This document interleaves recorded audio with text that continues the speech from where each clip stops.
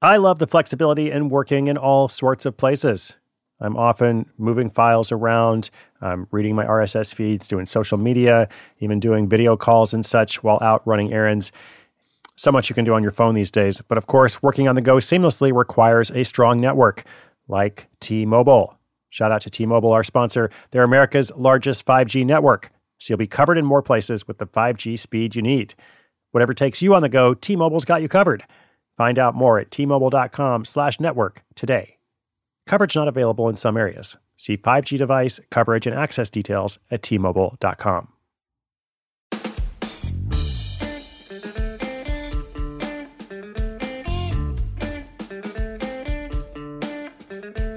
Welcome back to Side Hustle School. My name is Chris Gillibo, your host. We are coming to the end of another action-packed week. I want to talk to you today about selling luxury products. We're going to feature a storyteller actually from Singapore, whose side hustle is making and selling luxury cashmere scarves. Now these scarves sell for $250 each, actually more than that for some of them. And the market for $250 scarves, it's smaller than that of scarves that sell for $25. But there is definitely a market. There is clearly a market for luxury products. And in some ways, depending on the product, it might actually be easier to sell something high-end than it is to sell something cheap, affordable, or mid-range.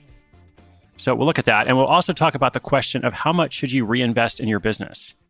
This comes up a lot because, as you know in the stories, we talk about how much money somebody's making. And in some cases, they're taking all that profit for themselves. In other cases, they're choosing deliberately to reinvest in the business so that it can continue and perhaps even grow. But that does bring up the question, a good question, and a lot of people have asked this question of how much should you reinvest? Do I reinvest 50%? Is it just 10%? What about 100%? And not surprisingly, perhaps the answer is it depends.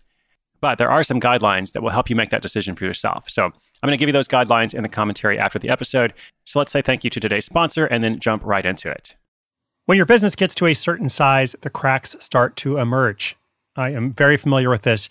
Whenever my business grows, things are working pretty well at a very low level or at a mid-level. But then the things that I used to do in a day are taking a week. I've got way too many manual processes. And so if that's you, well, guess what? You should know these three numbers, 37,000, 25, and 1. 37,000, the number of businesses which have upgraded to NetSuite by Oracle. 25, NetSuite turns 25 this year. That's 25 years of helping businesses do more with less, close their books in days, not weeks, and drive down costs. And 1, because your business is one of a kind.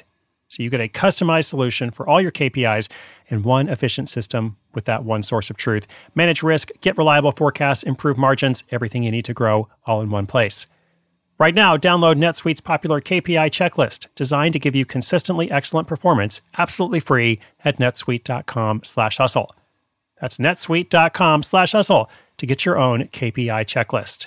netsuite.com/hustle.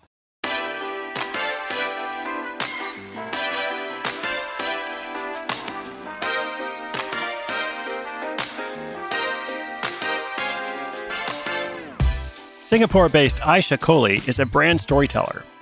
She runs a communications agency called Spark Communications, helping companies connect with their customers.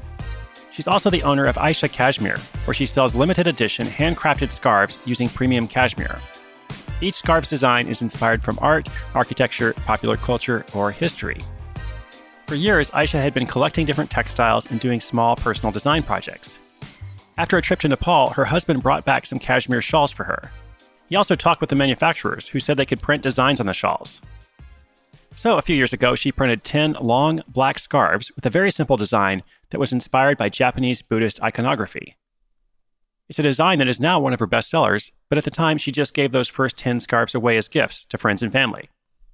People who saw the scarves loved the feel and design of them and asked where they could buy one. Spurred by the interest, Aisha went to Nepal herself to get educated on the manufacturing process.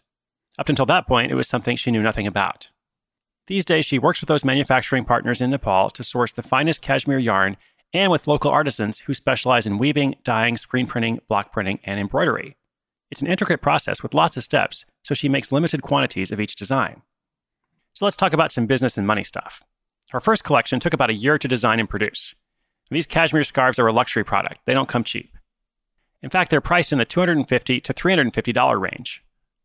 That's right up to $350 for a scarf.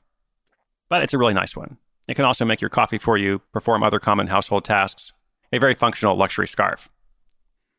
Aisha started this project with no debt. She bootstrapped the entire business, and she's now making about $40,000 each year. At least that's what it's been for the past 2.5 years. But she also reinvests quite a bit into the business.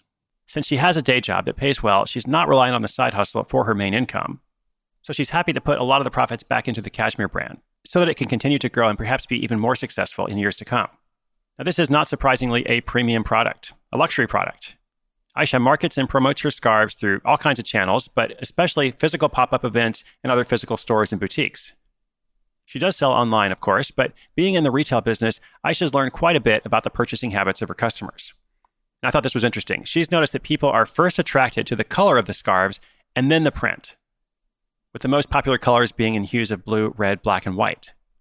She also noticed that there are two distinct types of people, those that like floral prints and those that prefer more abstract prints. People may have a mix of patterns, but by and large, they have a strong preference for one or the other. And last, she recognized early on that people needed to see and feel her scarves before they would buy. Again, it is a physical luxury product, and that's why physical pop-up stores are her main source of sales. More often than not, a customer is more likely to fall in love with the product in front of a mirror than looking at pictures of it online. Since in-person sales make up such a large amount of her income, she seeks out events through Facebook entrepreneur groups. She's noticed that a lot of her online sales come from people who previously attended one of the pop-up events. And when they attend those events, Aisha tries to capture their contact information. And that's why her email newsletter is the second biggest source of leads and sales. 3.5 years in, she's now received orders from all over the world, including Mexico, Dubai, and Tokyo. She's now investing some of those profits to build up a distribution network in several other cities, as well as collaborating more with artists, illustrators, and master craftsmen. Aisha Cashmere is covering the world in luxury one neck at a time. Her future is bright, and it comes in several colors.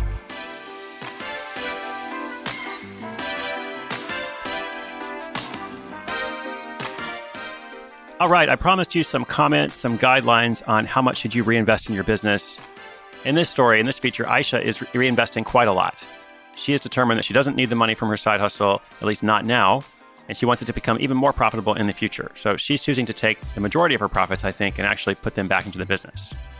So how much should you reinvest when you're starting this out? Well, obviously it depends. Ultimately, the answer is up to you. But based on my experience, based on what I've seen over and over, I do have some guidelines for you. And the first guideline or recommendation is don't invest all your profits back in the business. I think it's really important once you have a profitable side hustle, which doesn't need to take long. Some of our stories take a while to get off the ground, but others are profitable from the first month. Whatever the case is, don't invest all your profits. Be sure you're paying yourself at least something. Even if you don't need the money, I think it's important and empowering to all of a sudden see this second income. Even if it's a small amount, it's really fun to kind of point to it and say, that's apart from my salary. That's not my paycheck. That's something that I made for myself. And then do something fun with it. Like reward yourself a little bit. Go and get a massage or whatever's important to you. Like actually spend some of that money on yourself. I think you'll appreciate it. I think it'll also inspire you to be even more motivated to keep working on it. Okay, recommendation number 2, set aside a percentage. So you're going to say, okay, I've got my revenue here and I'm going to deduct my expenses. And what is left over is profit. But I'm going to take 20% of that profit and reinvest it somehow. Like, what can I do to improve my business? What can I do to make something easier, to better serve my customers, to reach more customers? Whatever the case may be, I'm going to take that money. I don't have to spend it. It's not an expense. It is an investment. So that's the distinction there. And my third recommendation relates very much to that. It is to invest wisely. Again, it's not just about having more expenses. It's about saying, like, what can I spend money on that will help this business grow or help it become more sustainable, help it become more optimized so that I'm not spending as much time on it. Or if I am spending as much time, I'm doing it differently. Like I found a way to reduce some of the tasks so that I can focus more on growth. In most side hustles, it's not that hard to make a list of 5 things you can do right away that will focus on growth. You can also make this list from the point of investing 20% or whatever it is of your profits and say, okay, what are 5 things I can spend money on that might help me grow the business or otherwise produce a major benefit like saving time. And then my last recommendation, whatever it is you choose in terms of the percentage and how much you pay yourself, make your savings and you're paying yourself automatic. Like systematize that process so you don't have to make a decision. When it comes to the end of the month or the quarter, don't just kind of ballpark things. Like say to yourself, okay, I'm going to pay myself, X amount. I'm going to reinvest whatever that percentage is. And that way your decision is made. Now, obviously, if you need to adjust it at some point, you can do that. It's your business. It's your side hustle. But I think by being intentional, which is, kind of what all 4 of these recommendations relate to, I think you're going to feel more confident going forward. And you're going to spend less time worrying about whether you're making the right decision or not.